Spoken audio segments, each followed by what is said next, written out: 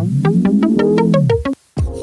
there was something about that accent of just what it naturally, like somebody from North Jersey, you might think they're ruder than they actually are. It's how they talk. And when you know them, they're actually probably very like shot. Whereas there was something about the assertiveness of that persona and that whatever you want to call it that I don't have, which I'm never going to express myself clearly, probably because of like an anxiety, or Carl definitely allowed me to tap into that.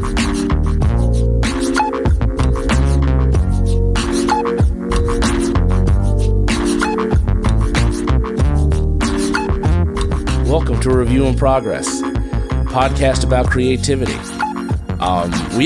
This is our first episode, and we have a really good conversation to start it off with. My good friend, Carl Callan. We had a really good talk, and some of the things that we talked about is getting started in comedy, the creation of the character that is Carl Callan, and using Carl as a conduit for creativity, being able to focus it through that lens to be very creative. I really hope you guys enjoy it. But yeah, thank you so much for checking out this first episode of the podcast. This is Review in Progress. It is a podcast focused on creativity, the creative process, and the creative journey. What I'm going to do is what I really want is through my journey, which I will try to do my best to shortly, in a compact manner, document, along with guest interviews, be able to help people see what creativity is all about. If you've never done it, or you're in the middle of it and you want some new sort of perspective on something, I'm hoping that this podcast can be helpful. So that's what I really hope. That's what I want, is for you, the listener, who's like, hey, I want to be creative and I don't know how, or I don't know how to do it, that this can be helpful. So yeah, thank you very much. This is our episode 1. This is actually the second time I've recorded this intro, because my first one was like a half hour long and kind of rambling. So I want to keep it down to a more concise 5 minutes. Or this is the 15th. Who knows? I could be lying, but I want to make sure that that I'm not taking you too long before you get to the actual meat of the podcast. So since this is the first episode, my name is Kyle Colorado. I am a comedian based out of New Jersey. A little bit about my story. I started at 29 and a half years old, 6 months before I turned 30. And I feel like up until recently, I've just been like starting my journey. And now I'm taking those next steps into the second part of my journey, where I feel like I'm really understanding the craft that I've chosen. There's a couple reasons for that. I was, my biggest thing, I would think I was afraid that I had to be good and original as quickly as I can. And I was so focused on the originality part, because I thought I would understand how to be good, that it took me a really long time to be good. And some people would say I'm still not quite as good as, but I'm starting to feel confident, which I think is the only thing that matters. And comedy is a very interesting art form, because it is talking, but it's also writing, and it's based in English, but it's under different rules. And if you've never done stand up, or have never seen, I would, if you're just interested, just watch a couple of videos on YouTube on how to write, and you can understand that it's not just saying things funny or bringing up funny topics. It's really just structuring it and understanding what's I don't want to get too deep into it, but I would say it is tough. So another part of this podcast, I don't want to pivot too fast, is that just documenting where I currently at in my journey. And so I have a couple of things that I want to talk about since the first time that I recorded this intro. So my August was a bit rough. This is recorded in September of 2020, in the middle of a global pandemic. And so outdoor comedy has been a thing. And one of the things that I have done recently is I went to an open mic a couple of weeks ago on a Friday at this place called Rockin' Joe's in Union Township? Not Union City, so Union Township. There's a train station there, and there's this coffee place. And they've been doing these outdoor, really big open mics, and it's a mixed mic, which means it's just a bunch of different types of, performance art, music, poetry, and comedy. And I can't think of anything else besides those three, but I guess spoken word if you're doing more prose, but regardless, it does attract a more, I would say more diverse audience than the audiences I normally get. My name is Kyle Colorado. I'm a very white human being. Most of my audiences have been white, but I was pleased that night to bring that to a different, and I think it did well. I might want to take it a couple more times before I think that I'm like, oh, I have crossover appeal. Because my biggest thing is in a creative, I want to make people happy, and I don't want to make just a certain subset of people happy, but I want to make everyone happy. And I think I did all right that night, which was really good. Because like I said before, my August was a little tough. It started off with me getting pink eye. I don't know how I didn't get COVID, but I somehow ended up getting pink eye. And then directly after I got over it, my wife then got it. And that pretty much really time sucked our whole August. So that was a bit of a creative low point in that, in my recent history. So to have a little win like that is nice. Yeah, I have a bunch more, but I'm going to be recording a second intro, and I don't want to give everything away, so I think I'll keep that for the next one. But the lesson that I learned for that is that it is important to be culturally accessible instead of just for everyone, as opposed to just your particular group. And yeah, I don't know. That sounds like a brag in that sense. But I guess it makes me happy that I have some sort of, cultural accessibility between different cultures, that it's not just like, oh, it only makes sense because I have this particular point of view that only plays. That's what I hope for, is that it's just, I'm expressing myself in a way that isn't inaccessible to someone who might not have my exact same experience. I think that's exactly what I wanted to say. So yeah, we have Carl as our first guest. His real name is Mike. And you'll hear me have that kind of hard, it's hard to kind of parse the two, because I met him as Carl and I referred to him as Carl, but his real name is Mike. And we actually recorded down at his family's bakery, Red Rose Bakery in Toms River, New Jersey, which, by the way, is spectacular. He sent me home with a bag of cookies, which I couldn't eat all of because they were too good. And we recorded after a whole shift of working for him. I came in after hours. We went to this upstairs office where he is that's kind of his little creative corner, I'm going to call it right now. Yeah, we just really get into it. What I really wanted to do for this, I walked in with a certain,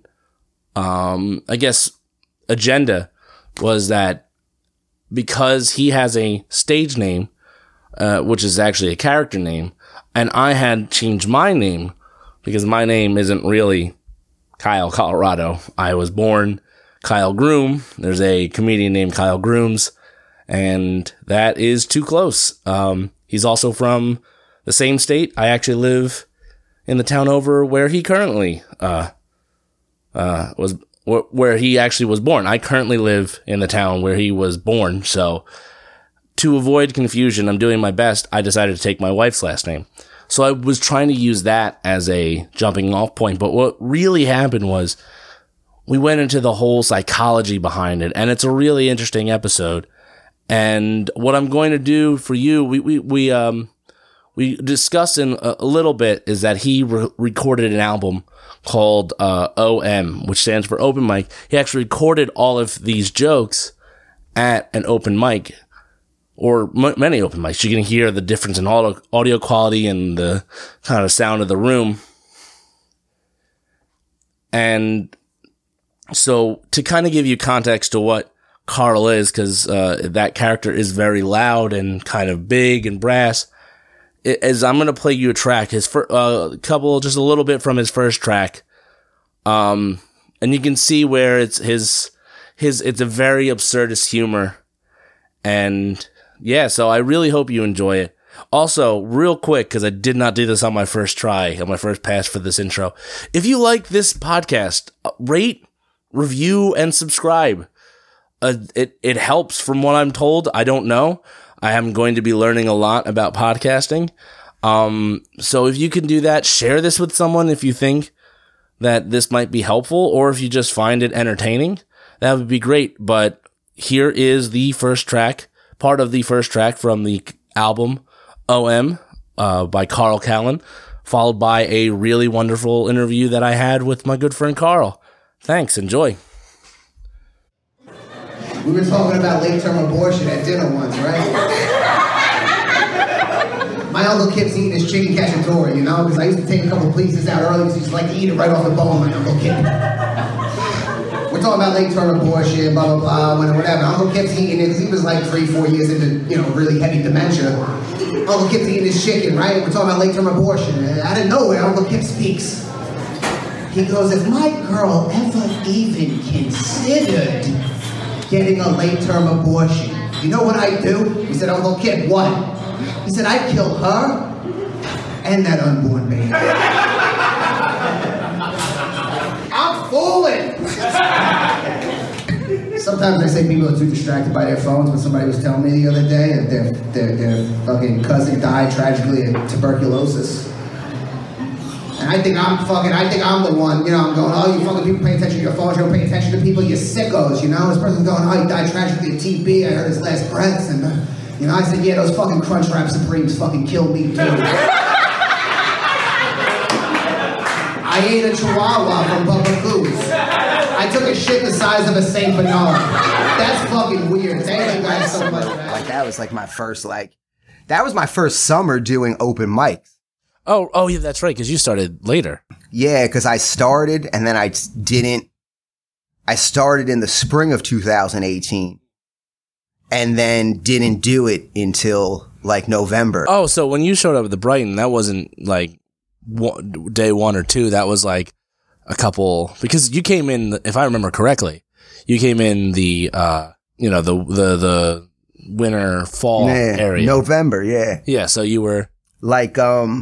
I did, my first time ever was March of 2018. And I only did April 20th, I performed, May 24th, and then didn't perform again until doing a fucking cafe in Tom's River, in downtown Tom's River. Yeah, I'm assuming Rev? I did that was my originals, the early ones. And then that September, it was the Enigma. The Cafe Enigma downtown. Where is that? It's downtown Tom's River. Chris Rockwell is it was one of his at the time. Got it. It was from 6 to 9 on a Tuesday or something. Now, were you going up as Carl at that time? No. I had actually the one time I performed, I had only been Doug Trench. That was the only and interesting. When I performed that day, I performed as Algernon, and then I referred to my Uncle Doug and told some of his jokes. Because he was the original. Wow. That's because I met you as Carl. Yeah. So. I had a weird of how it all came about of because I hear a lot that when people start stand up, they just but I had this weird little rogue fugue period where I didn't you know what I mean? I didn't immediately every, you know what I mean? A few nights, it didn't happen until I was consistent. Yeah. Until you met me. Yeah. As Carl. Carl was, and that's why I don't every once in a while, I'll do a podcast and then the person sees me and they're so-and-so said your name's not even Carl. And I'm because I'm not doing Carl on a podcast to some kind of inside joke or trying to it's just he is the stand-up. Yeah. In my head, he's the stand-up comedian. He is the one who paid his dues at Brighton Bar and can talk about, because me, it is it's not I'm not like one of the, like, you know, like any kind of like pretentious, I talk about Carl as if he's not me, but it feels like that. There's like a detachment. So he's like, would be the better one just to talk about straight up. Just when somebody's like, oh, you like, know you from Brighton.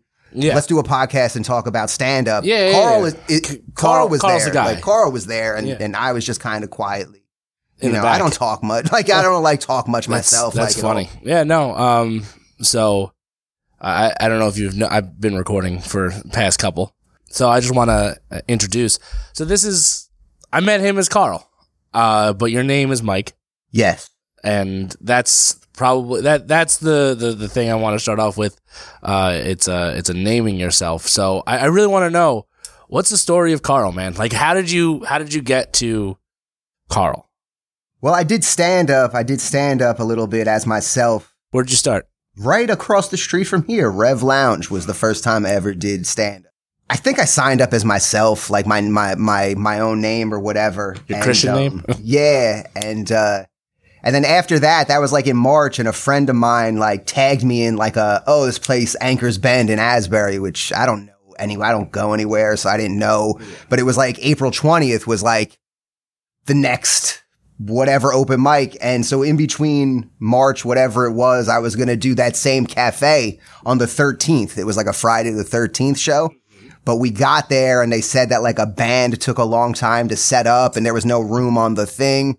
Cause like at the time to me, that was like, all right, my friends from softball are coming to see me at Anchor's Bend on the 20th. Yeah. So I'm going to like, you know, practice on the it's not like every night cause I don't know where anything is. So I'm just like going with the flow or whatever. I mean, yeah, it's, if you don't know where comedy is in New Jersey, it's hard to find. Yeah. It's one of those things where once you know everything because everyone talks to each other.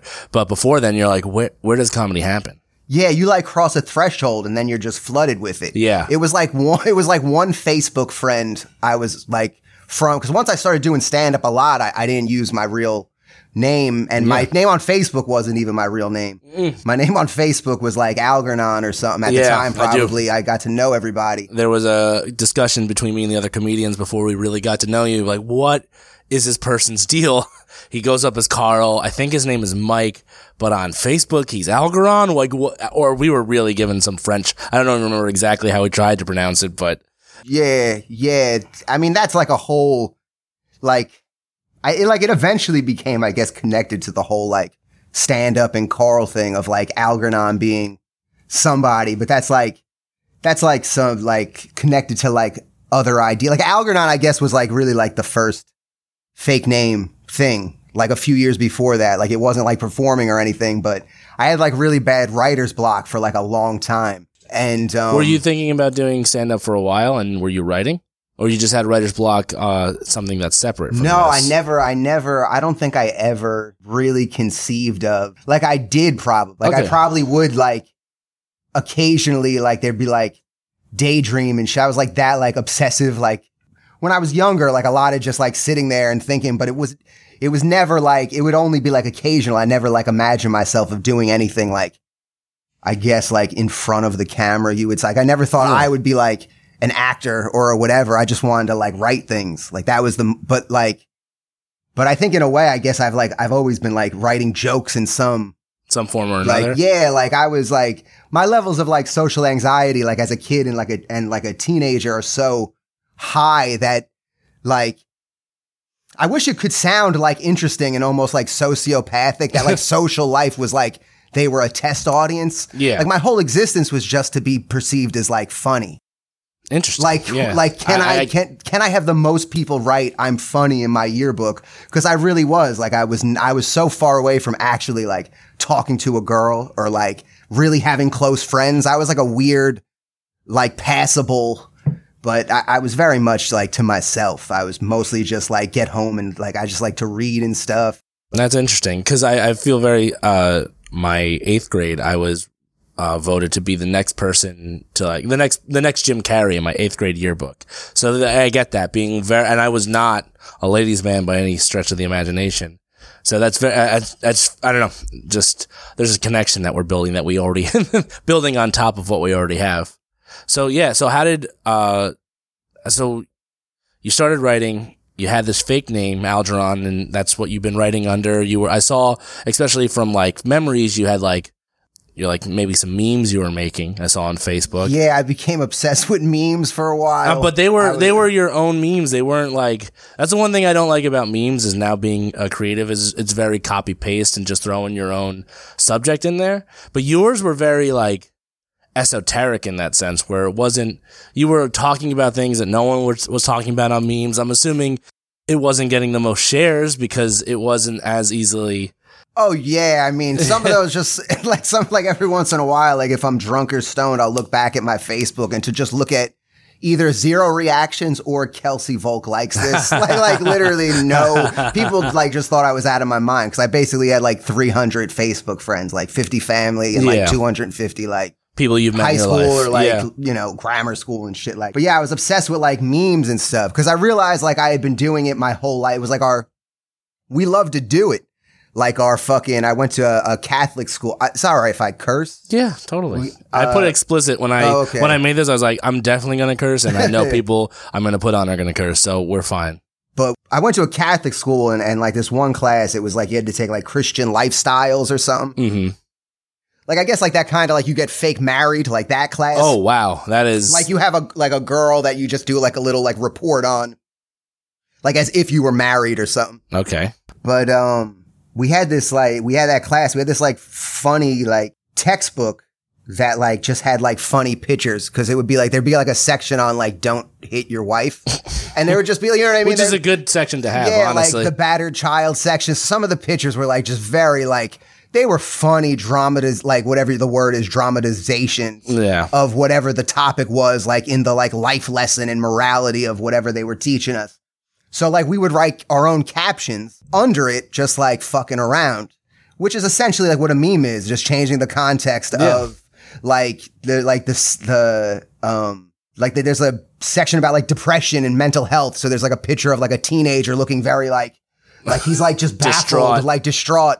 And I think the caption was like something like, it was just something like he was thinking about how to spell something. It was just like, you know what I mean? Like turning that like dramatic, like tortured expression into just he's an idiot. Yeah. Like, you know what I'm saying? It was just like, honestly, I wasn't sure. It's like, was he really in the textbook? Like, what, how do I spell whatever word? No, but you're saying what you did was you added your own. Yeah. So we would just do that. And then it was like years later when I realized that like, I didn't get on Facebook until like 2013. Oh, you were a late adopter. Yeah. And I didn't have a whatever you call it, smartphone until at least a couple years later. Okay. So early Facebook was just like, I finally did it on like my old, like 1000-degree laptop. Like I went on Facebook finally and like talked to, you know what I mean?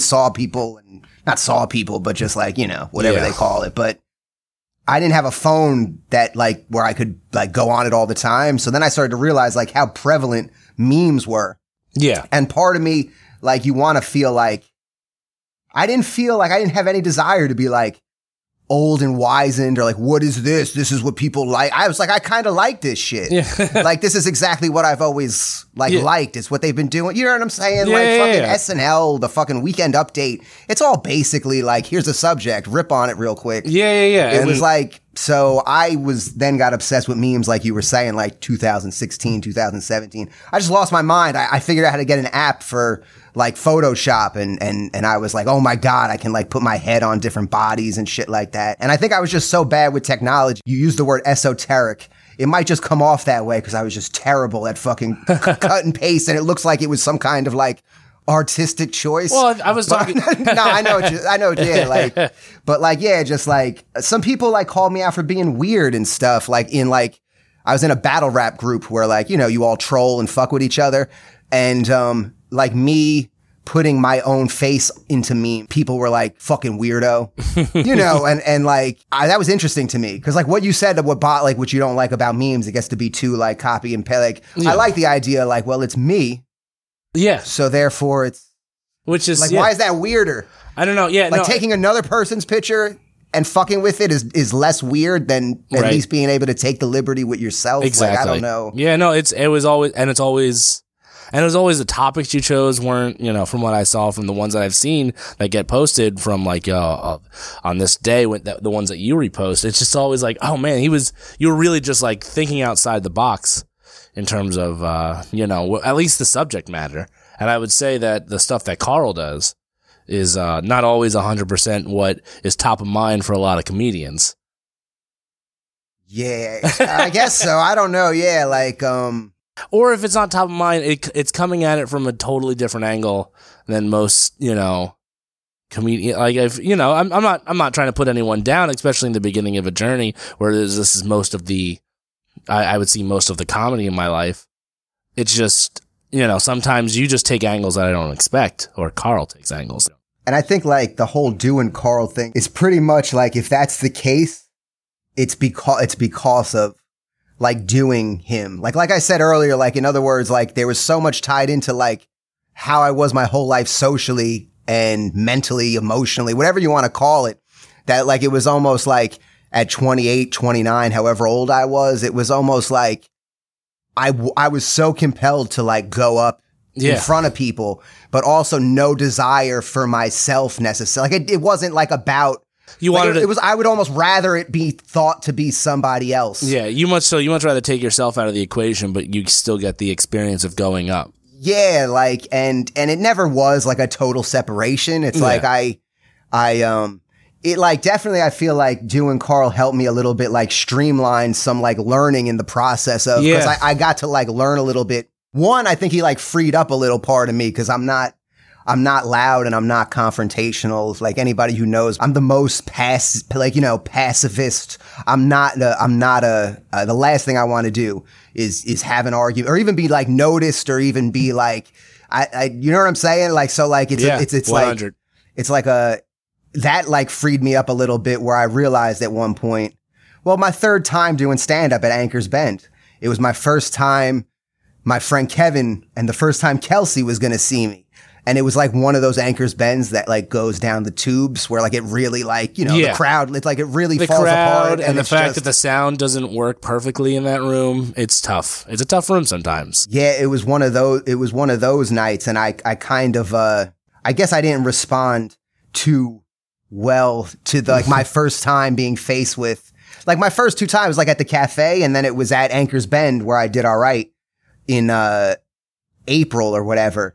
It was good. It was all right. Like, the crowds were, you know what I'm saying? Yeah, like they were decent crowds and they paid attention. So there was I got a fair fucking, crowd was fucking like, so I did all right. I don't think I fucking like was incredible or anything, but like I felt like I got like a good solid fair, like I was able to tell jokes and I got some reaction. And this was just like right from when I got up there, like I had never experienced the like they're not even looking. Yeah. Like I looked out and I just saw like I'm nervous. So I try to like tell a joke or two and then I just stopped. Like I went into like a weird, like, and I just looked. Almost like the fucking in The Sopranos where Tony's looking around and realizing that like everybody's fake laughing at his joke except one guy. Mm-hmm. And that's the guy he realizes he has to take care of. Like that kind of thing. Yeah. I just looked around like and in slow motion, I just saw like profiles and like my two friends, Kevin and Joe and Kelsey, but feeling like I'm new. And it's like, when you never did anything before, Anchor's Bend, it's almost like, you feel at fault for something where it just happens. It's not your fucking, that with experience. You try, if the crowd's fucking not paying attention from the beginning, you try your best. Yeah. And you take it one way or the other. Yeah. And then you just you have to go cold to it and move on. Yeah. It's like, I had a conversation last night. There's this person who messaged me on Instagram right after I started my new like Kyle Colorado Instagram. And she's like, I'm really into writing comedy and I want to do some mics. Do you have any mics? And I just like gave her the deluge of what's been going on right now during Corona. And she finally went up last night and it was very good.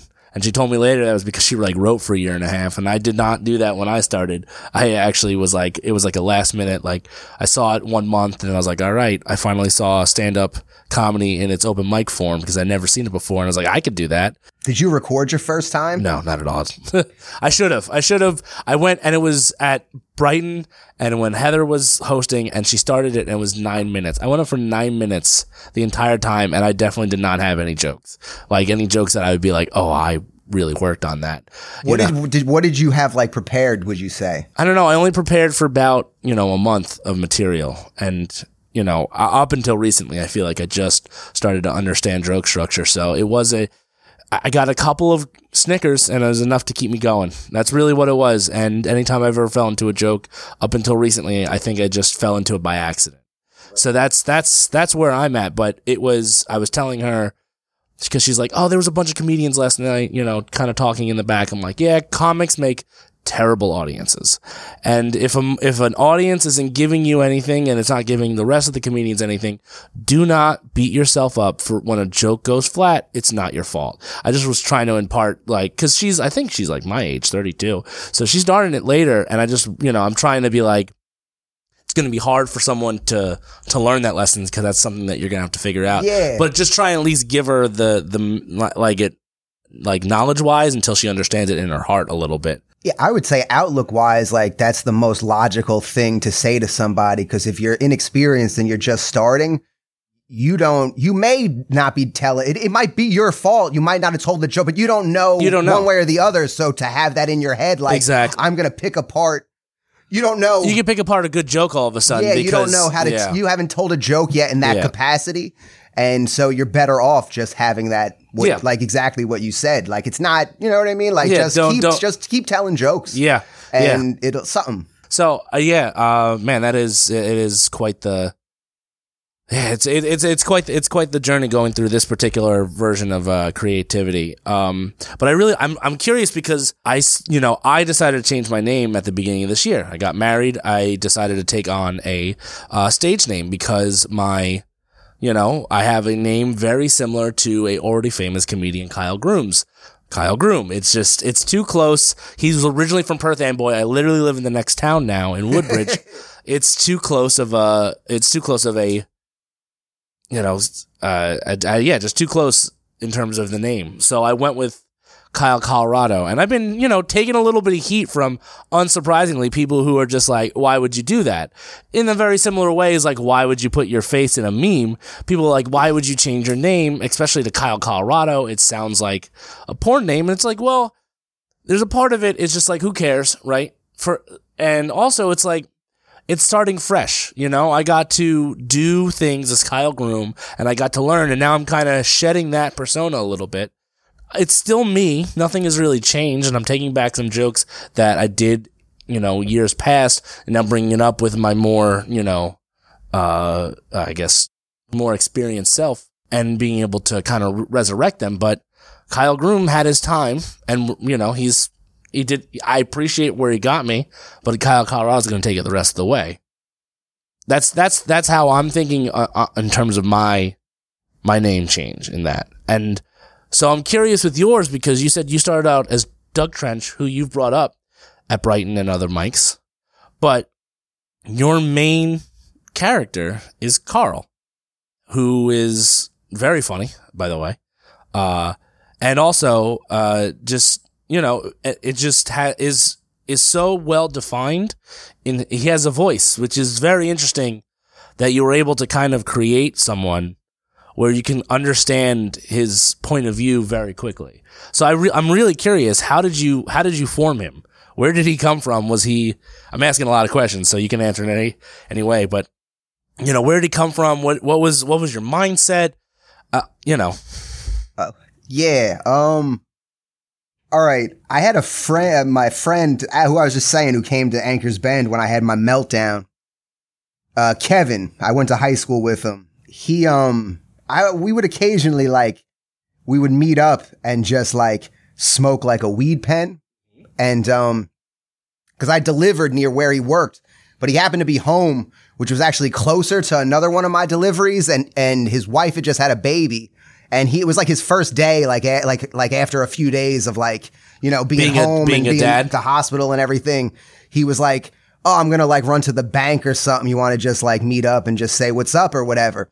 And, he's like, I love Keyport. He's like, Keyport has like, he's like, nobody gives Keyport the respect. He's like, you want to like hop in my, you know, he's like, hop into like, so I went into his car and we just like drove around and smoked. You know what I mean? Just a good ride. I remember those days when I smoked. Yeah. And we were obsessed in high school with Dustin Hoffman's version of Willie Loman in Death of a Salesman. And okay. Yeah. I remember that version. Right. We just thought he was like, we didn't like catch the tragedy at all. He was just funny to us. Like, yeah, if you're getting surface level, very, very entertaining character. Not really, if you don't realize there's a sadness underneath. Yeah, and just the way he, you know, I don't know. Like Lee J. Cobb, was he better? I don't know, but like we just thought Dustin Hoffman was funny. Just the way he talked and just whatever. So we're driving and we're going past. We're going past like this like carnival or circus in Keyport. It was like a summer festival of some sort. And we were like just talking back and forth like in the Willie Loman voice. And for whatever reason, we just started talking as these two guys named Carl and Cal. Because we just thought it was like funny that one guy's name was Cal Carlin and the other guy's name was Carl Callan. And we're just going back and forth. And we were saying it would be funny that like we were two like 80-year-old, like demented guys in wheelchairs. And we're just at like fucking Sonic or something. But everything we talk about is how we used to work at the carnival. And everything had the same. It was all like alliteration. It was all just like, remember the corn dogs? Remember Connie? Remember the Cronuts? Remember the Krellas? Like it was just, remember coffee? Colombian brew. Like, and we just started going back and forth. And Kelsey showed me what like garage, she had shown me. And that's what I started to record Doug Trench on a little bit before like Carl came about. And so I recorded this thing called Carl Calls Cal, which I just put like twinkly music. I don't know music, but it just does it for you. Yeah. And I just talk as if like an old demented Carl was calling his best friend and leaving like this long meandering message about, do you remember when blah, blah, blah. And so I did those things like in his voice. I made like little weird demos where I just like told stories and talked about things. And then I thought I was gonna I think I might have done like an open mic at like the end of September or something. And I did a little like basically myself, but then I talked about Doug Trench. And at some point, I'm at Brighton Bar with my pal Rob 80, who I had met at Rev Lounge. He was like, I want to get back into stand-up. I stopped for a little bit. I was like, me too. He's like, there's this thing on Monday nights at this place called Brighton Bar.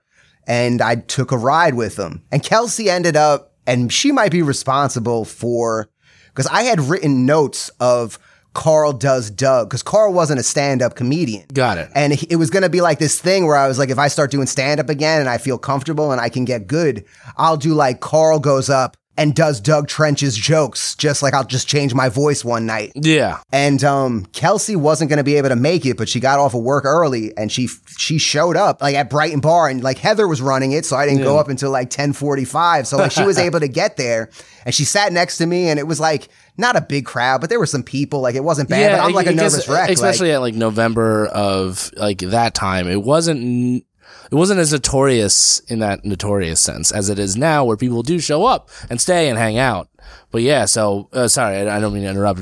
I'm just trying to give context for people who are. Yeah. If you've ever been to the Brighton Bar, it's a punk bar in Long Branch, and it's got a big U seating, so there's never people directly in the middle. So it's a very fun room to try out jokes in. Yeah, and for like how much I had done stand up in that last whatever, like November, I don't think I had done.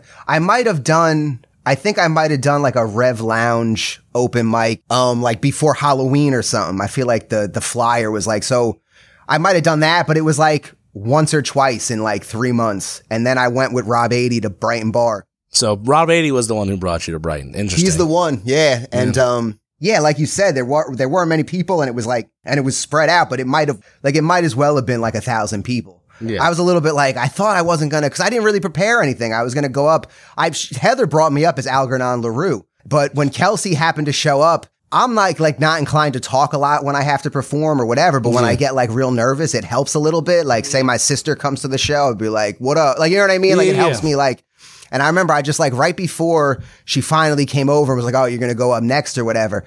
I just turned to Kelsey and cause I like would send her the Carl recordings and shit. And so I would talk to her as Carl and stuff. So she knew him well enough already. I just turned and I was like, I'm just going to do Carl. Fuck it. Like I didn't know if I was going to have the balls so by that the was time that was a last minute decision. Yeah, and then and so basically any jokes that I might have had, like I might have had like 5 minutes of material just from like the scattered 6 months of trying. Yeah. I basically just did it as him, like just that voice, just the voice me and Kevin had been doing. And wow, that's so interesting. So now that's kind of who you're known for. I feel like even during the roast of Carl, you were trying to shed that, because it was like the death of Carl, if I remember correctly. And please, yeah, there was a little bit of that where I wasn't sure like what I wanted to do as far as. Like, was it like I don't think I really thought that it would, but I honestly thought at times, like, it would be the death of him in real life. Cause he was supposed to be a cartoon. It was supposed to be a cartoon. Yeah. Oh, it was supposed to be an anime. The whole Carney world, it was going to be me doing Carl's voice and then whoever. Yeah. My friend, you know what I mean? Like, if I could ever get to the point where I got like an opportunity to do a thing, it was going to be like a cartoon. It was going to be like, just like an animated show. Yeah. And it was going to be like, I would do Carl's voice. So I thought at some point, like, yeah, maybe like we'll like the roast, like it'll be kind of like, I kind of got that impression when like, if for anyone who is unaware, if you're listening to this, who's not aware of Carl specifically, Carl, had a roast of himself almost over a year ago at this point, and it was a great night. It was a good time. But to me, it seemed like it was like, oh, Carl's dead. It was almost like a eulogy, and the ghost of Carl was just hanging out too. And that's how I understood it. I don't think I ever expressed that to anybody else, but that's how it was kind of. And that really was like the concept, though. Yeah. Because like when I look at it, like after the roast, which was in August, up until like the new year, like Carl wasn't as big of a presence. Yeah. I do remember you tried to, I think you even went up as Mike once. Oh yeah, that's like, what a fucking all-time bomb that is. October 14th. Oh, you remember the Kelsey date. put it on YouTube. Like, just I watched stuff on there. Like how she would just do it so I could watch my performances and like work on things. And it was a while. It was like months later when she was like, I got a bunch of performances I'll just throw on YouTube so you can watch. And I saw it. Like when I went on there, I was like, oh shit. Like I kind of forgot about that night I went up there and just basically it was good. Nice 6 minutes of silence. It was, well, because it was, I mean, we all learned who you were as Carl. And there was a lot of talk between us as other comedians, like, is this Carl? Like, there was an aura of mystery, especially that first year, I would say, but beloved aura, but still an aura of mystery. That, which is, I always thought was very interesting. And I always was like, is this planned? Is this all a strategy? Because when you started the roast and all of the press around it, all the branding around it, because it became a big thing. I was even inspired to make a poster. You made a flyer? You made a poster? Because I had an idea in my head because it was so clear what was happening. And in fact, you have the hat on now. I found a little graphic with a very similar hat, and I was like, I had an idea of a Ghostbuster-esque photo poster in my mind, and I just was like, I have to create it because no one else is gonna, so I'll do it myself. And there was a bunch of media created around it. It really brought a buzz to the whole event, which I think was very interesting, And it's funny because you decided last minute, the first time you went to Brighton, and Rob 80 brought you, that you were going, because Kelsey showed up, because you went on so damn late, because Heather ran that mic so very late, because she would do 5 minutes in between. I love you, Heather Lowry. It's funny that it's that what became now, in the sense, if this is to continue as Carl, that this is something that you chose as a game time decision almost. So I think that's interesting as hell. Yeah, like, and once it happened, it became like, just like I was so saturated in it, just in my own, like I had been with like the demos and stuff. Like I probably had you already had it in your head from what it sounds like, because you were sending and it was all personally because you wanted to entertain Kelsey.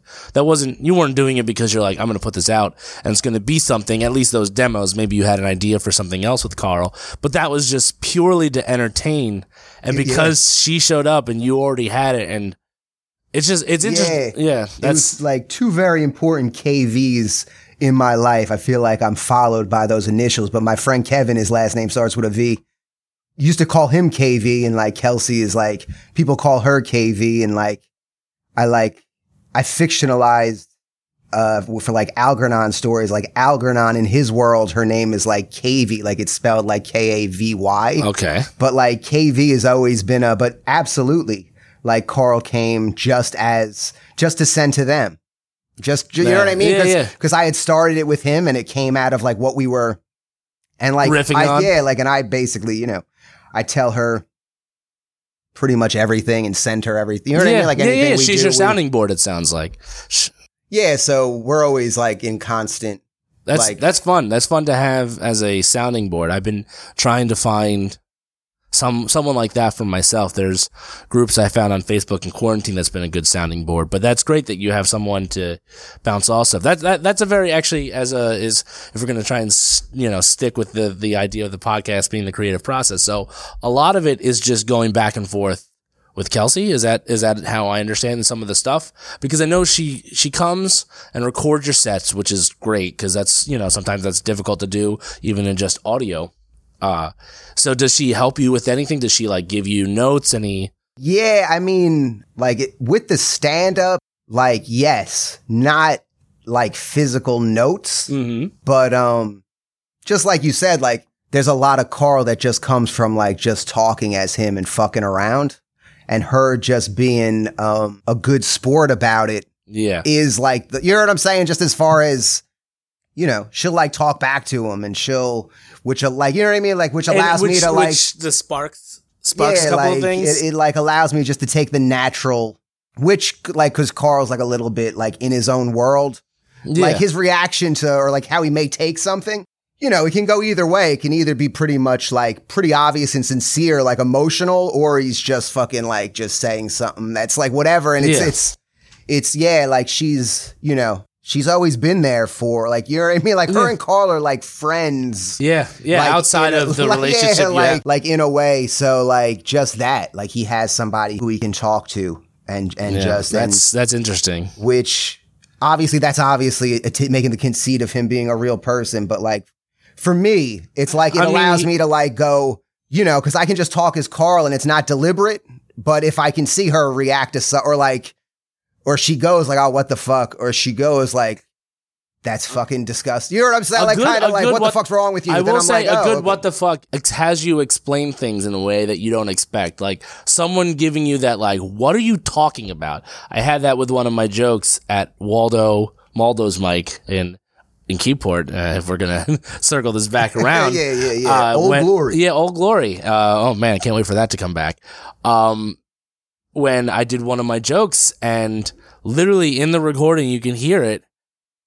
I say, like, the premise of the joke is like, oh, I don't find my now wife's body as attractive as I did when I first started dating her, which I thought was a line that people would understand for being in a long-term relationship, but some people don't get that, you know. And Waldo, who is a career single person, you can hear him in the background going, what the fuck? And it made me explain, and it got me the line, like the next line in the joke that I didn't have beforehand. Yeah, like you found the bridge. Yeah, between the setup and the you know, whatever was. Which was so that was a real time writing session for me. Was that the comfy? That's comfy tits. The comfy tits. Yeah. So that, I think, like, it definitely helped me, like, doing Carl, because like I'm much more inclined to just, like, if I'm gonna, I guess, do stand up as myself, like, I'll write some jokes. Yeah.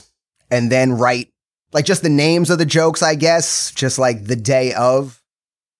But I just always be like going over the jokes or going over them in my head. Yeah. Which is like a little bit what Carl does, but like it allowed me to like respond to things more. Yeah. And to not be like too rigid in Like exactly what you said, like you discovered from that, like what the fuck in the back of the room. Yeah. Like taking the filter out from between me being like maybe like anal and inclined to like I said earlier, like writer's block. Like I have a weird, like I didn't like my whole life. I didn't fucking like the idea of like writing notes and writing a lot of, it was like, if I don't write the short story in one document, then you know what I mean? Like, and I ended up just with like 100 half, half-baked things.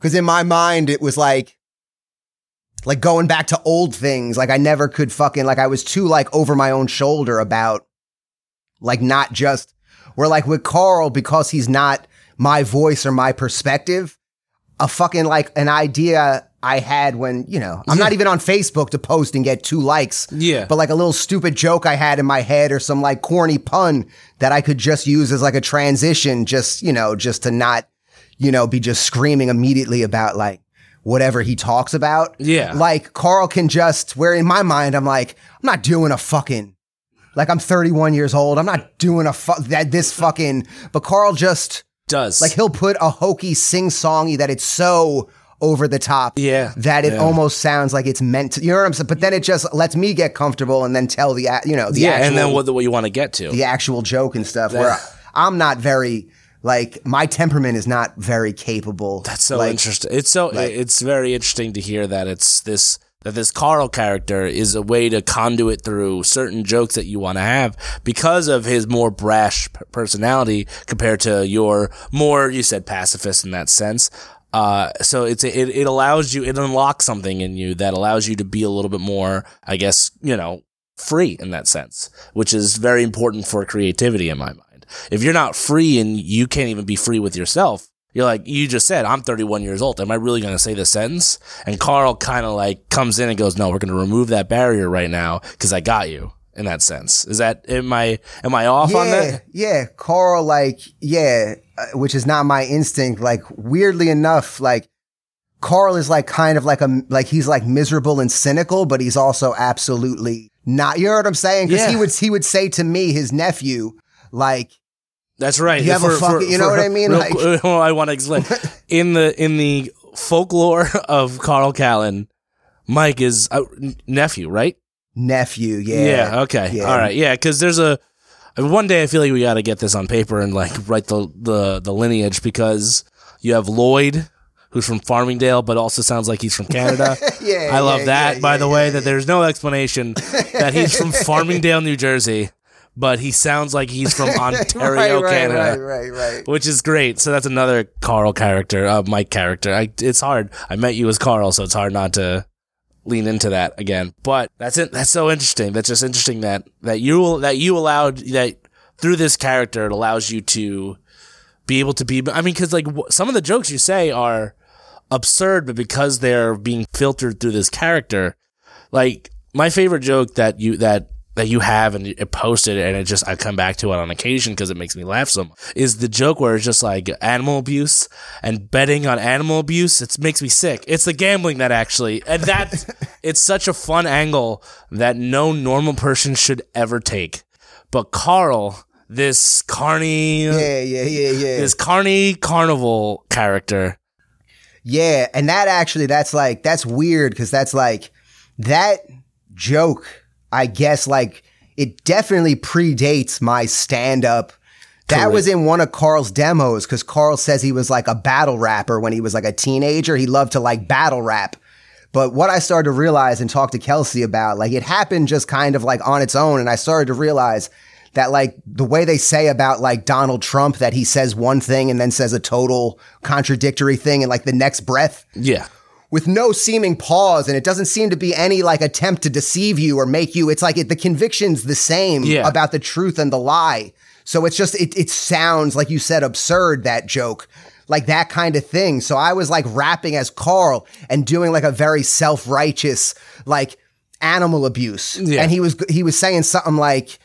He was doing like wordplay about Michael Vick. It would be like taking one of Michael Vick's Tums to combat how belly sick it makes me that some sick, twisted fuck would force two of God's beautiful creatures to fight to the death.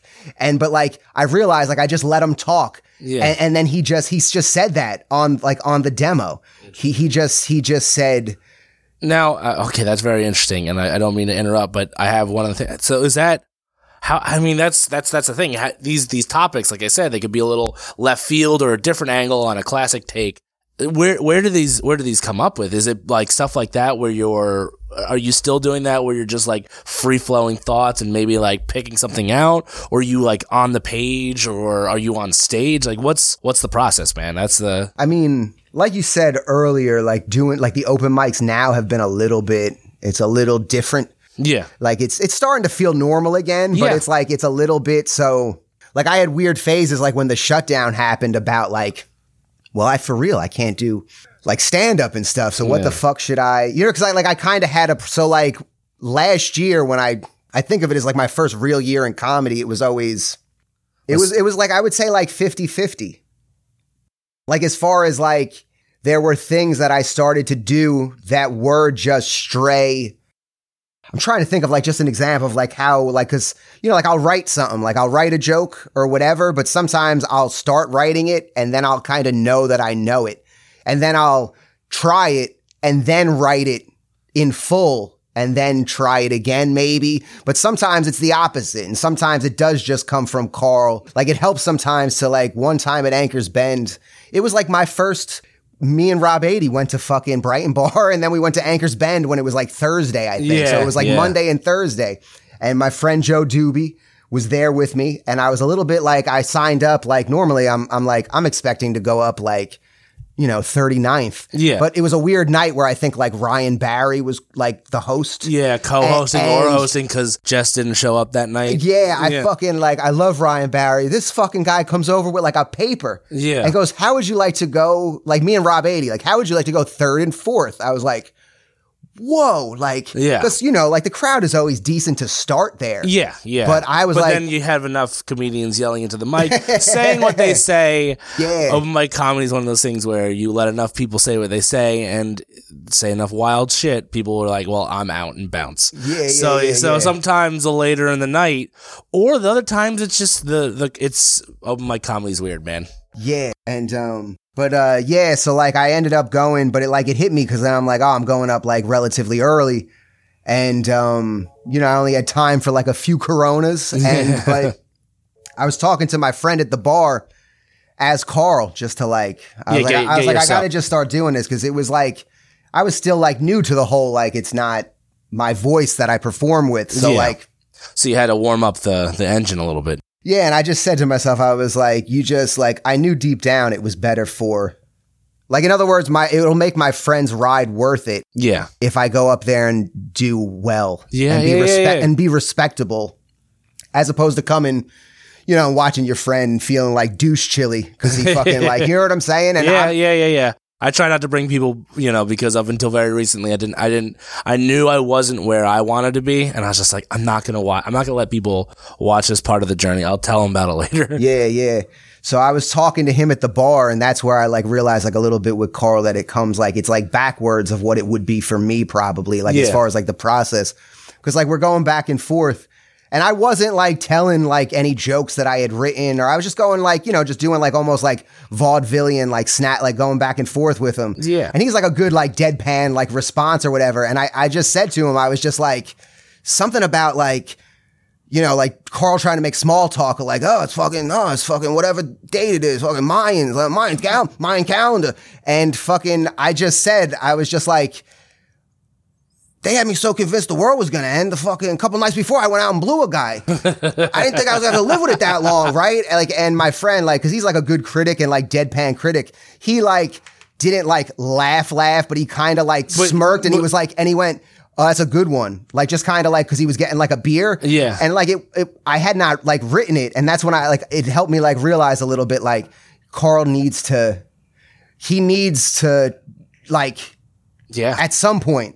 Yeah. And then I started to write more, I think more like traditionally as I got more and more. Okay. So you started a little bit more with just like, because you had this character pretty well defined, I would say, even from the beginning. You kind of understood that he's like this kind of scrappy, like a little like, no, I wouldn't say underhanded, but like you're like, oh man, he's got something sneaky going on at any moment right now. Like, I don't know, just like he always, maybe I'm wrong, and maybe this isn't, I'm mischaracterizing him, but it's just, he always, I don't know, he just seems like someone, or I would say he was someone who would deal with the underbelly of the world more often than most people would on their day-to-day life.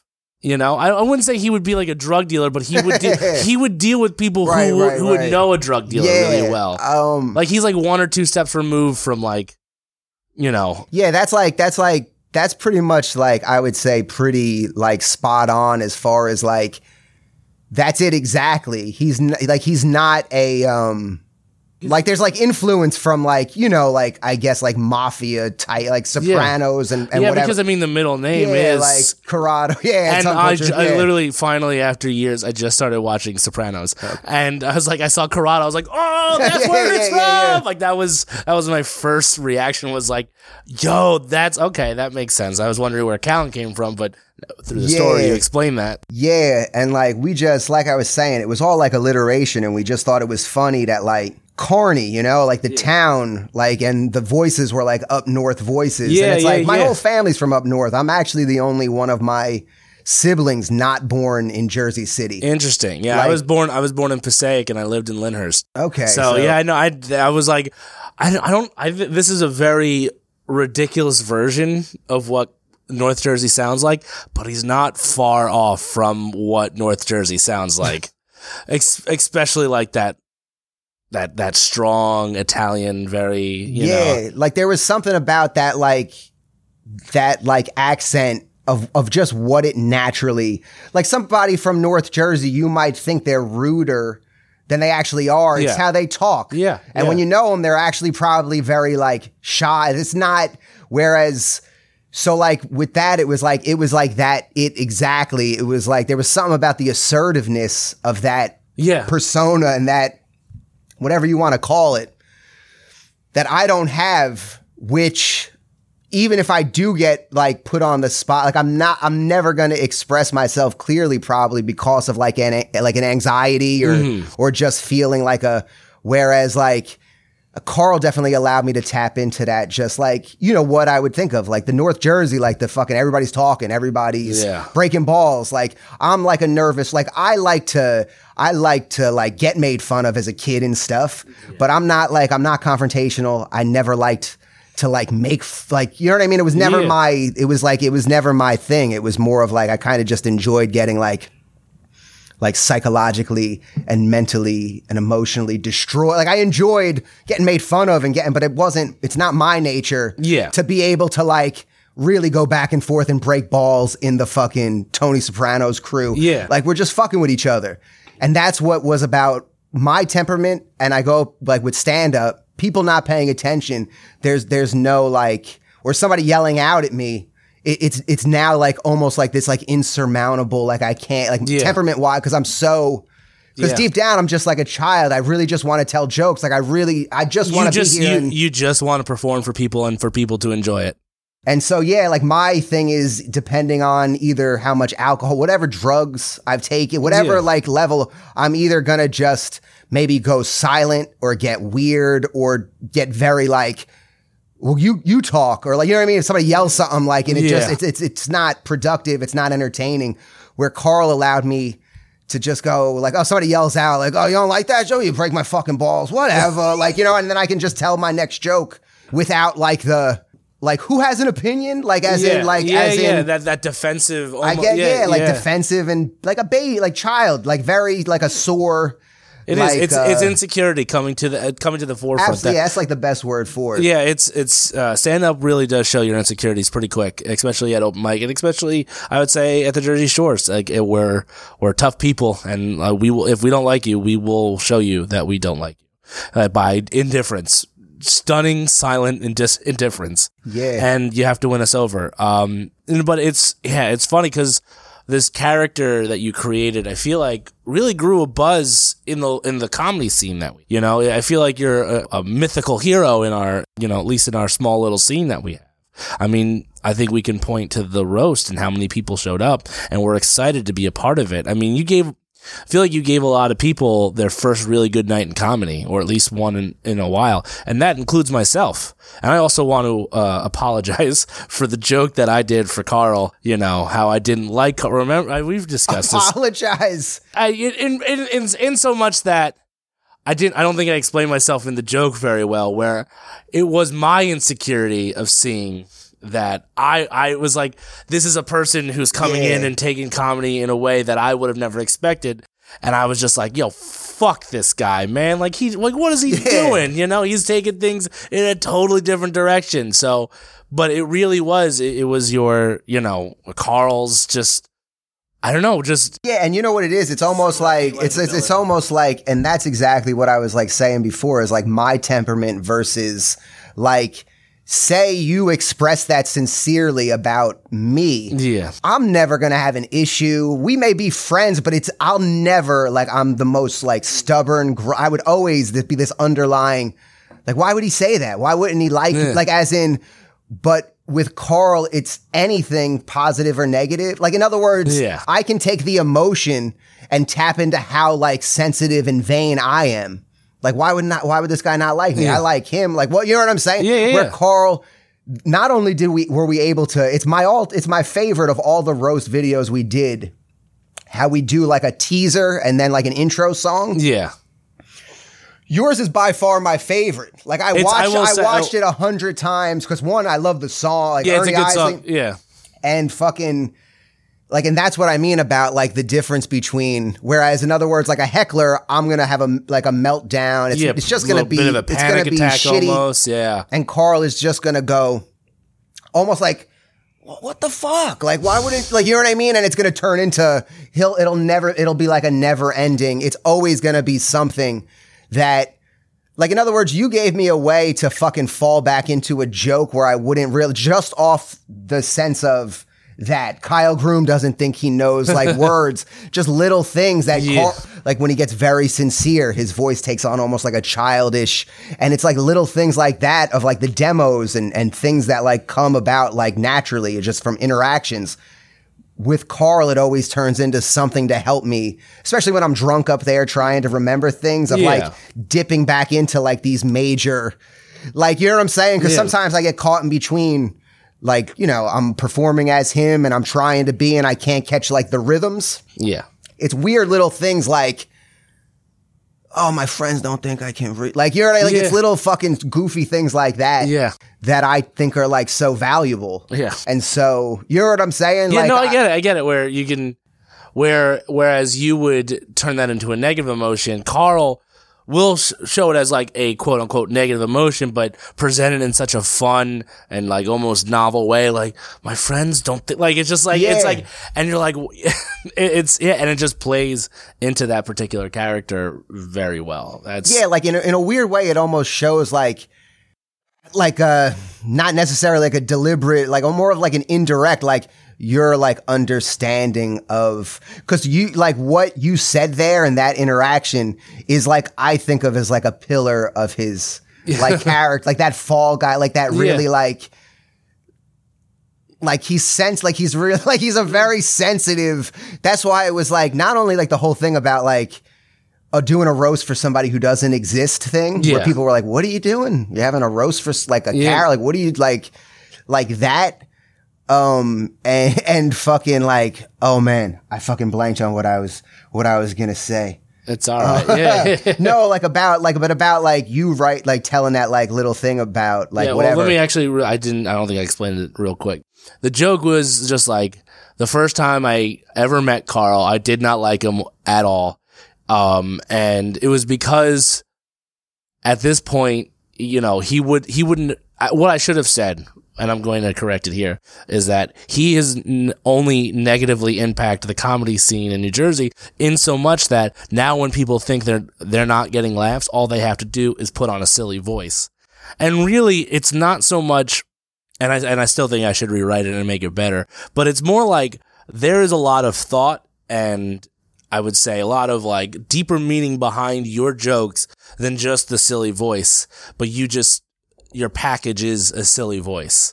And because there's always times where you're just like, I remember one time, and I think I brought it up to you after the mic, where you were just like, me and Connie, we have this running motif. And I was like, running motif from this guy, from this character. Wait, that's the root of Carl saying that, like way before the roast. That was the root of, because before the roast, Carl's thing with Kyle Groom was always, he thinks I don't know words. Yeah. Because you said something like that. You're probably. Like, that's what you said. You were like, yeah, you fucking say like motif and shit. Like, you know what I'm saying? Yeah. I was like drunk that night, I think.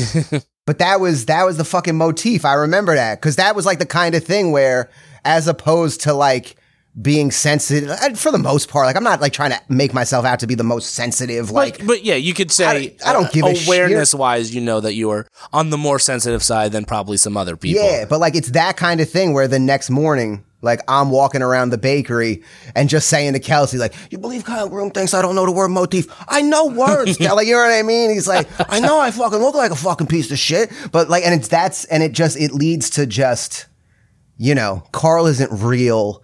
Therefore, how can I actually, in like a real life human, whatever you said. Yeah. That's what's good about it. I can just, because of the detachment, I can, you know, just take it.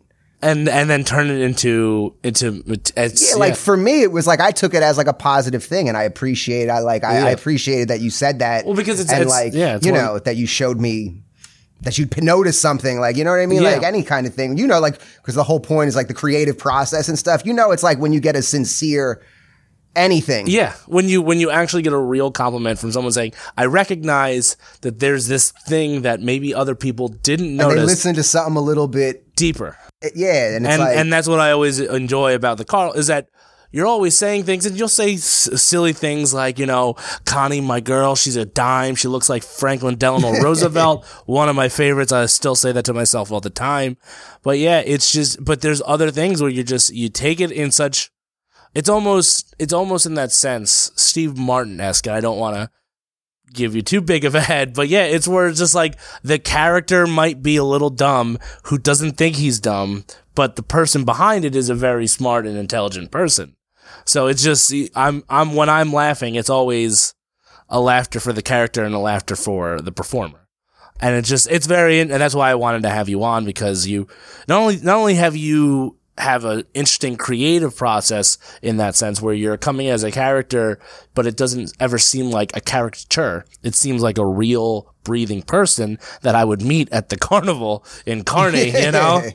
In the fucking swamplands of the Meadowlands, you know. Yeah. But not only that, you've also have done, you know, a little bit of producing between you and Kelsey. You know, you put on shows, and you recently put out an album, a little EP, which is great. And it seems like it's all coming from the phone stuff, right? All the phone recordings. And what was your thought process? Like, all right, I got all these silly jokes from these open mics, and you know, what was your like, all right, we should put this out and put it on, you know, on the internet and just people to enjoy. Well, yeah, like the quarantine hit, and we've obviously, they're like, you know, you have time now. Like the nights aren't so much like running around. What open mic are we going to? Because like Kelsey, right before the shutdown, she was doing like music shows. Like, you know, she had a couple of cabarets going on. Yeah, she ran some shows at Brighton and a couple things at like Anchors, right? Anchors Bend, which is now called Seahorse, I think. The Seahorse. Yeah, every time they post, I comment on Instagram, is this the former Anchors Bend? They say yes. They're like, why does he keep asking? He knows. We can. They just block you. But she was doing a lot too, like between the like helping with everything, you know, that like I did with comedy. She, like you said, like was always recording things and always. So when we couldn't do like the mics anymore, we were like, she was just like, you know, it's like $79. Cause like we were trying to, the goal was to like do the roast as like a movie. Like a movie length, like, you know, like a full like hour and a half I do version. remember you telling me like you were going to cut it down. It's going to be a feature-length thing. And then I saw you start posting clips. My assumption was, we just want to get some things out because it's better if, you know, because now, at least from what I'm gathering in the internet sphere right now, it's better to have these kind of like mini things that just keep coming out. Yeah, and that was like the thought process. Like, in other words, like I went back to what I had initially like told everybody and rambled about. Cause like, you know, with like the whole Carl thing, like I didn't like, you know, as myself, like sometimes like I would perform as Carl, but then I'd be like drunk as me. Carl can handle being drunk way better than I can. Cause the second I used to step off stage sometimes, I'd just be like dizzy and like a scared child. Yeah. Like I think I performed after you one night when you performed as yourself and you had a very emotional night. And it was more confessional than it was like Carl's joke. And I think you apologized to me. And I was just about to say I was turning into Lloyd. I apologized to you, but no, I remember that, and the reason I apologize. Yeah, I was, which is fine because I think it's fun. It was fun for me in the beginning to be like, what am I supposed to do with that? Like, how am I supposed to follow what just happened? And I got laughs in the room, and it was fine. We moved on, so it wasn't a big deal in that moment for me. Because I find myself, especially before I started having like what I feel is a much more solid base of material and joke writing, was when things went weird, I did a lot better. For whatever reason, remember that time I slipped on stage? Like I kicked over the monitor and I caught it and I was just on. I remember going, this is going to be a fun set. I immediately remember going, man, this is going to be fun because I'm, I'm in a weird position and I can totally handle it. I can totally be in a weird position and talk to people. And it just, so that was just like, I can deal with this. I can deal with this a weird thing and just move forward with it. And it's probably going to get me out of my own head. Like, is this joke good? How am I going to perform it? That was one of those things that took me to that point where I was able to remove myself out of my own head because I was so focused on this other thing that I was like, we have to talk about this. I had to talk about falling. I just fell. I just caught the thing and now I'm sitting with one leg out on the edge. I had I had a big meeting that worked that day. So I'm in like business casual clothes. So I'm just like, so I'm just in a very odd position and I'm like, I can handle this now. Yeah. Whatever weird because my own insecurities, like stand-up does, it goes away. And now I found my new thing, which was after that podcast that Don Harris did, and he said I was the #1 worst comedian in New Jersey. And this is not for me to air stuff out. It has been my source of like energy where I'm like, all right, you don't think I can do it? I can do it. And that's the only thing I need right now. It's been very good. Also, again, knowing that I have I have material that I can actually feel proud of, that I'm like, hey, this works, Yeah, I mean, that's always the thing, though, like finding the balance between like competitive, like as in doing a certain thing till it's not positive anymore. Yeah. Like it really helped. Like I would say if I have a hero of like comedy, whatever you want to call it, it would be Larry David. Like he's my hero. Like, and I know I used to read about and like document whatever like they have about him, that when he did stand up, he was like temperamental and he never said hello to the crowd. So when I started doing Carl, it was beneficial for me to, like, in other words, it was, everybody goes up and says, hey, how's everybody doing? Like, yeah. I wouldn't do it. Yeah. But then when you're like 6 months in, you learn that, hey, I know you want to be Mr. I'm doing things different, but say hello to the crowd because you're going to be able to work through material. Yeah. Like, because they're going to like you a little bit more. Getting closer to, so it was like you were saying about somebody saying something, you can't do it. Yeah. Like that'll spur you on until you're indulgent about it. And now you're putting yourself backwards because you're hung up on some stupid, it started with like, fuck that. Like I'm better than whatever they're saying. Yeah. It's like finding the balance of not going too far into, and cause I have that problem where it's like you get too like detaching myself as Carl at the beginning from like that like little inner competition of, how like local open mics are, like you can't help it. Yeah. Everybody's in this little like, how long will the crowd stay? Who's gonna fucking, and it's not necessarily always like specific, but it's, sometimes you can get very like, sometimes it acts like as like an anchor instead of a, like, oh no, fuck that shit. Like, you know what I mean? Like I'll be, you feel like some kind of like insult or some kind of slight. It brings out something good. Yeah. It's all about like... Yeah, you don't want to go too far. I'm just making sure that angry about it anymore. It's just that energy of like, I'm going to do well because I just need to show this person and show it to myself that I can do it. But like, just focus it not so much on the words, but just like that, because it gave me that like that chest beating energy, which I don't get because like, you know, I'm not a very competitive person, but it gave me that like when I heard that, because I was told on the Foul Housemate podcast that I was number one, and I was able to work through that, saying Don saw me mostly in my beginning career and has only seen me a handful of times since then, so he doesn't have the most accurate picture of me, so of course I would be not good because he saw me in the beginning of my career. Totally understand. But then I heard the analogy, which was watching him is like watching someone club baby seals to death on the beach. That cut me a little, and I was like, all right.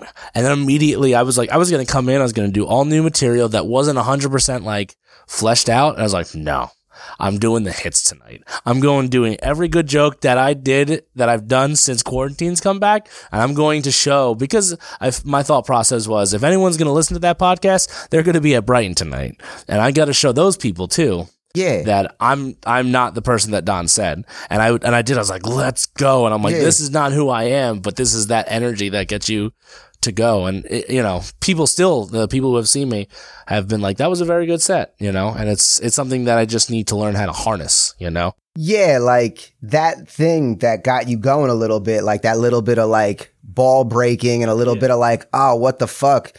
Like it allowed you to tap back into something that like, I've caught a couple of times. It's something that allows me to access it more frequently as opposed to before, because I was so in my own head, you know. I think it just unlocked a door for me that day, which I hope continues. It's only been a week, but I still think, you know, I just have to remember that feeling of just like, ooh, I'm ready. Like, you know, where it's just like, I can do it. Right. Yeah. Yeah. But that's like, that's interesting though, that like that like what he said got like under your skin a little bit. It's like it almost made you, it was like the difference between like almost like it awakened something in you, like, you know, like performing wise, like, you know, you're diligent about and you're persistent in. And that's why I always like, I would talk to Kelsey about this, like about like your style and like your process, which I obviously only know from the outside because I never really talked to you about it, but about like really polishing something. And it's like the goal is to get to that polish. You know what I'm saying? Like, and it's almost like that, like the insult lodged at you is like almost overseeing what is the work. Yeah. Like what is, the path towards trying to make a living off of as in the being a professional. Yeah. Like as in like, yeah, whatever. You've seen this material and blah, blah, blah. And we all break each other's balls and whatever. But if you didn't release it and you get a chance and you need to do 10 minutes to make $50 every fucking, now whatever it is, you're, you know, you're ranking at the top of a list amongst local, as in going, who has that ready to go? Yeah. If it's, you know what I'm saying? And there's a couple of people who maybe don't show up to the Brighton too much, but I've seen who have that kind of like, you hear new iterations of it. And I think even, I don't think he said it himself, but Tyler Langlos is really good with that. Or Langlois. I think he's going French now finally. That his name implies. He's one of those people who just wants to try a joke. You keep trying it. You see what works. And then you just, you know, and then you try a new joke and then you do the same process over and over again until it's good. And I think Tyler, at least in our crew of like people who come to Brighton, is one of the better people who show up week in and week out, you know, because he just has that kind of polish to him where he knows what he's going to say. I mean, sometimes he's trying out new jokes. It doesn't always work, but when he's doing the jokes he knows, he does well.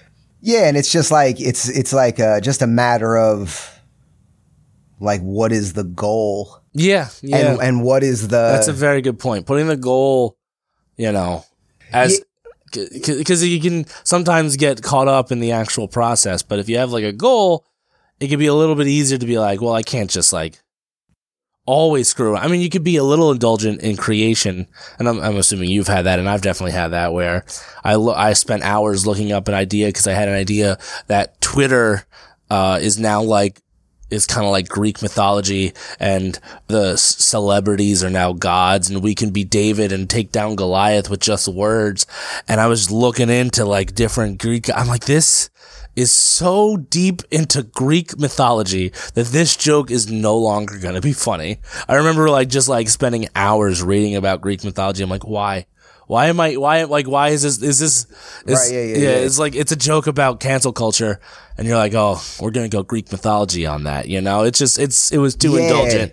Yeah, it's like Leda and the Swan. Yeah. Get to the punchline. How do we get there? Yeah. Is there some, you know what I mean? Like, no, like that's tough sometimes. Like with, like I guess like that is, and like going back to what you said, like Carl, like having a silly voice, like it allowed me, because like as a person, if I start talking about something that I say no about, with whatever, say I'm not like well versed in Greek mythology, but say I know about it, or say I just went down like a wormhole and I fucking like learned all about it in one night. When I'm rambling to somebody here at the bakery about Greek mythology, I can't stop talking back over myself. Like I forgot to tell you.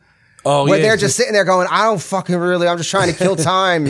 Why are we talking about like get this? to the like, you know what I'm saying? Like, yeah.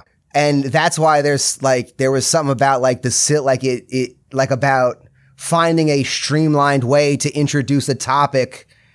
Like it's almost like the belligerence of its expression matches how like far afield it is from anybody. Nobody gives a shit. Yeah. Nobody gives a shit about fucking Dorothea Dix. But Carl just like, that fucking broad who fucking, she helped the sick people? Like, you know what I mean? Yeah, and it's like it is. The absurdity matches the absurd of the actual topic itself, which is funny because sometimes you hear, well, maybe if you take an absurd topic, talk it about in a serious way, but you take it, I think, so far absurd as Carl that it's like, oh yeah, of course. Why wouldn't this madman who's on the stage right now care about this in this moment? And it allows you to go in directions in that you wouldn't probably get away with as like a quote unquote normal comedian. I don't want to, I hate that idea, but like what people would say, like, oh, someone who doesn't do a weird voice, you know? Yeah. Like what would you consider yourself just generally? Like an observational? That has always been tough because I like to get into my perspective onto things. And observational always seemed to me just like this thing that we all observe and we all know. And I'm more interested in what I observe and how I react to the world, you know, as just like this person living in the world. How do I react? You know, I like my OnlyFans joke that I have right now is like, you know, some people don't like it. Some people are indifferent to it. And just like the idea of like, you know, being like, I like it because, you know, I like to support, you know, I like to subscribe to women who are under 5 feet. Right. I like to support to small businesses, which is true. I like the idea. Like it's funny, but it's also true that I like to support people who are like doing something who, you know, and it's a little bit, maybe a little outside of normal society. And it's technically a small business in a sense. You know, you could technically put yourself as a freelancer and that, you know, you sell your wares on OnlyFans. Yeah. I really do like supporting small businesses, but I also thought the idea of being like a 5-foot girl doing it, she is literally a small business. So it's both true and funny in that sense where I like the joke might be, ha ha ha, it's a small girl, she's a small business, but no, really, she's actually a businesswoman and her product is just, you know, videos and photos of her body in that sense and whatever she wants to do, because OnlyFans isn't just porn, but it's mostly porn. So it's almost like just as like from crowd to crowd, it's like what is like the expectation of you. Yeah. You know what I'm saying? Yeah, like, I don't know. I come off, I think it's so hard. I can poke and like analyze other people, but watching myself, it's really hard to get a bead for myself. And I think that's hard regardless who you are. I think it's just hard to understand who you are as a person and what you want, but it's just hard for me to figure out. And I think I'm just on that 7 to 10 year path of figuring out my voice and what works for me. Yeah, because I'm just like, I'm thinking about like this, like the range of what you were saying before of like how best to present thing about Greek mythology, like something where you get like way deep into Greek mythology. It's almost like, you know, you're a white guy with glasses, observational style, like almost like the expectation might be that you're rambling about something you read. Yeah. So it's almost like maybe like the idea of like you would have never thought of it, but like an OnlyFans joke is actually the little like false opening, like almost like the bait and switch to get into your Greek mythology joke, because their expectation, like as in you go up there and they're like, I bet this white guy with glasses is going to tell us, you know what I mean? Yeah. And it's almost like you hit them with like a clever, like you're raunchy, like you're basically saying like the thing that's been stamped with porn type, like the OnlyFans is the new like cam porn fucking whatever, webcam like, girls. You hit them unexpected, maybe with something like unexpectedly whatever, whether it's, and that's almost like is like the pathway into your, you know, like your joke that you think is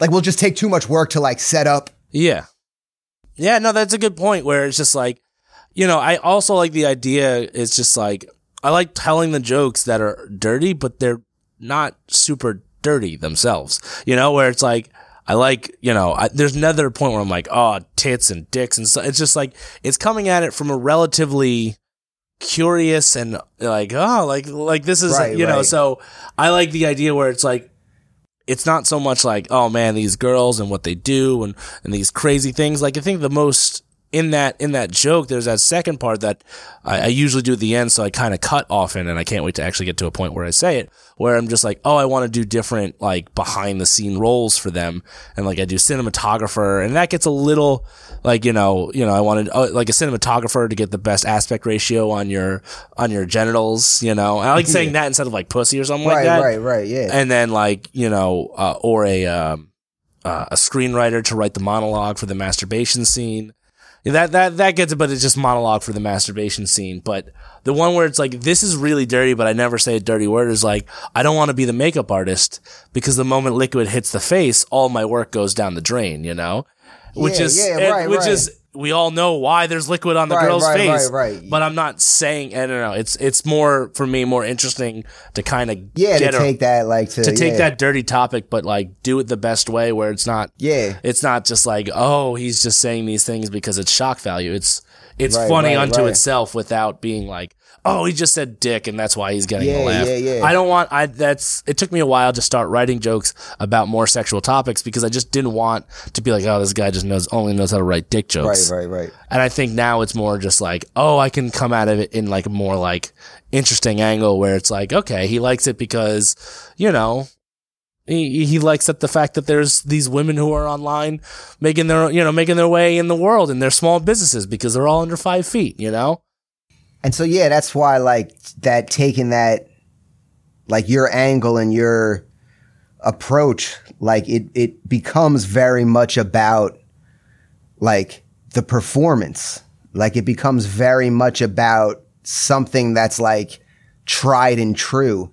And that's a different kind of, like, in other words, the thing that, like, the insult that bothered you is almost like it comes from the perspective of, but what you're doing is like you're trying to package like a performance it's I can't think of the fucking word, but they say it about like Seinfeld, and I think you see it with a guy like Tom Papa, like about like they like almost describe jokes as like almost like equations, and like there's a logic and there's like they find a thing where it's whereas you're saying, like, in other words, you're getting maybe criticized because you'll fucking, instead of like maybe you're a little off on your first joke, instead of just calling the guy in the front row a cocksucker, you go right to your next joke, even though maybe they're not rocking with you yet. Yeah. Because you're about the. Yeah, I'm trying to focus. The package of the next joke, if done right, it will get the same or better reaction as opposed to just, oh, you did 3 minutes in the room just to tell half of your new joke. Exactly. But then it's like, who did the thing that's more useful?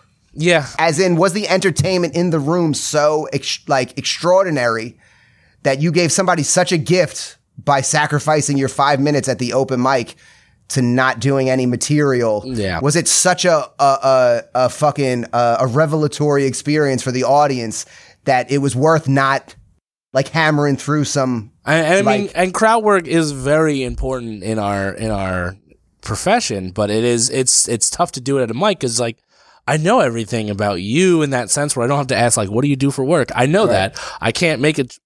I mean, I could make a joke off of that, and it's, you know, and we do, and sometimes I'll rip on people, mostly Dweck, because he's just there, and why wouldn't you, you know? And it's like, yeah, it's like you pick your times, but you're ultimately, you're doing that just to, you know, just to fucking like get a compass, like get a feel of the room and just try to get, you know, attentiveness so you can then go and work on your material. Yeah. No, it's, I do come in with a purpose. Like, I'm going to do these jokes tonight, and then sometimes I'll switch it around. I'll do my best because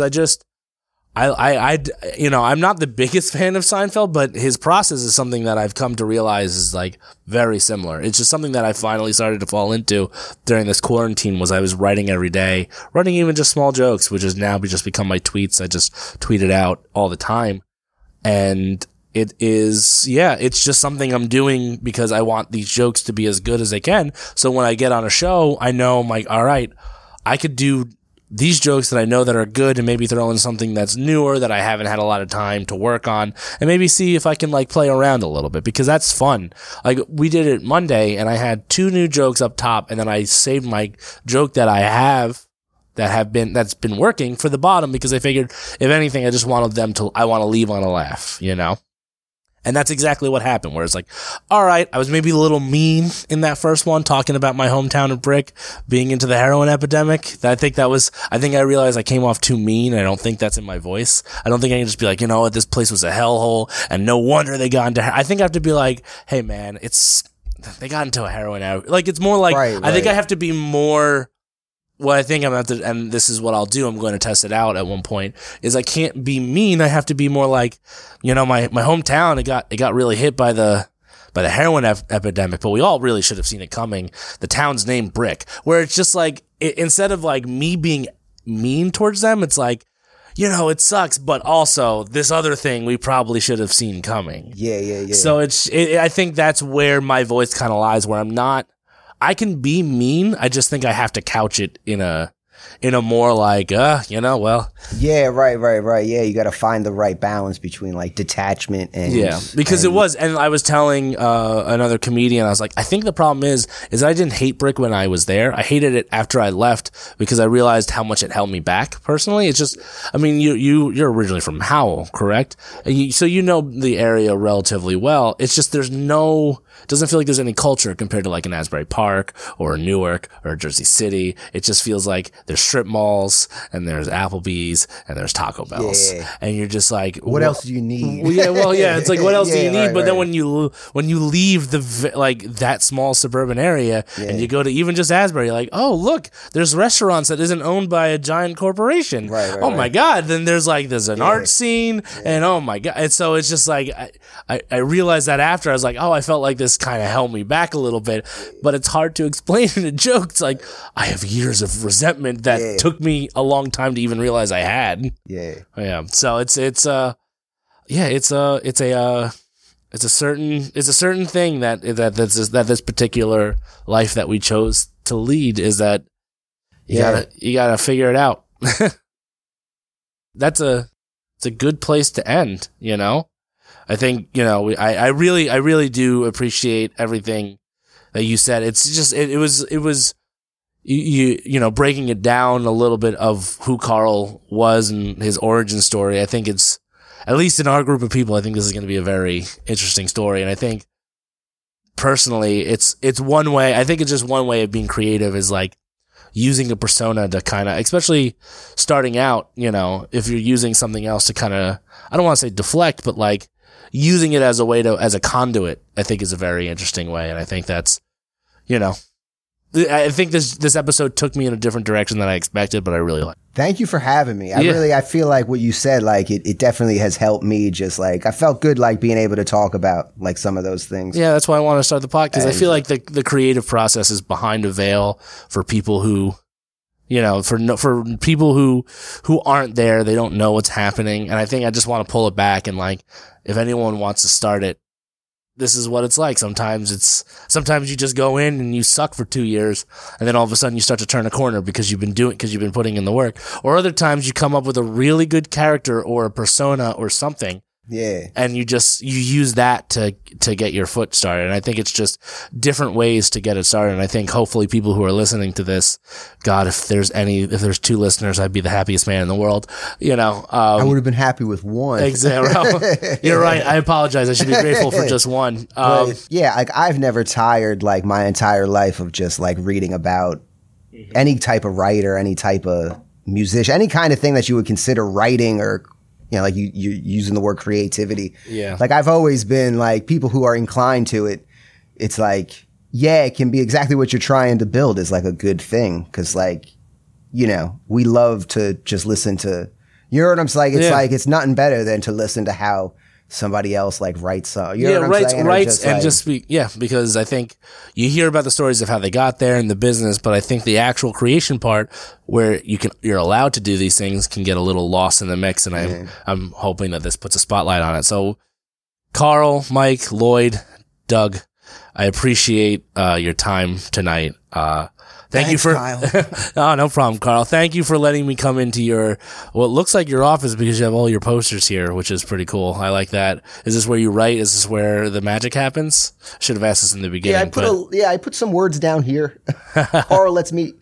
I mostly basically like live in here. Nice. This is like mostly where I keep all my stuff. I just try to, and I keep like, you know, the Virgin Mary and a lot of Christ just because I love the story. It's more like the story than the religion part of it. But yeah, the posters and stuff, like, It's like, you know, it's my life. I love it. I love Brighton. I love like local you know what I mean? Like, I like the idea of like, I think that's the one thing anyone can say is that you are a big proponent of the local scene and local business for that matter.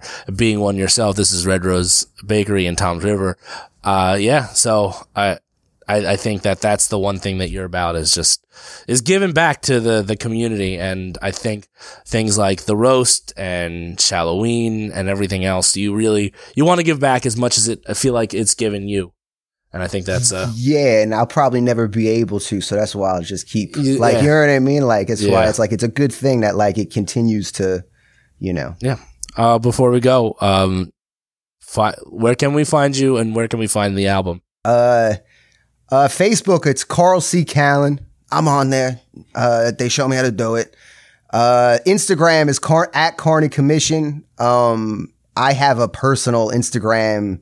It's I can't haggle in these pants. If you type in Thank you for finally telling me what it's... if you type in like I can't, like Immanuel Kant, it'll come up probably. And I think it's linked to Carney Commission. So like Carney Commission everywhere. YouTube has like a TRCC Carney Commission page.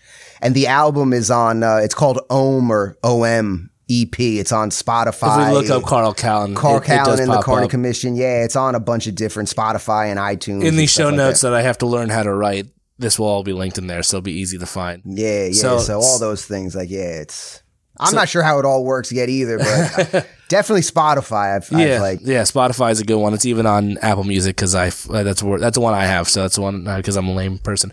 So thank you very much. I appreciate it. Thank you. Thanks for having me, and thank you for checking out the album and telling people about it. I appreciate it. No problem. Really appreciate it.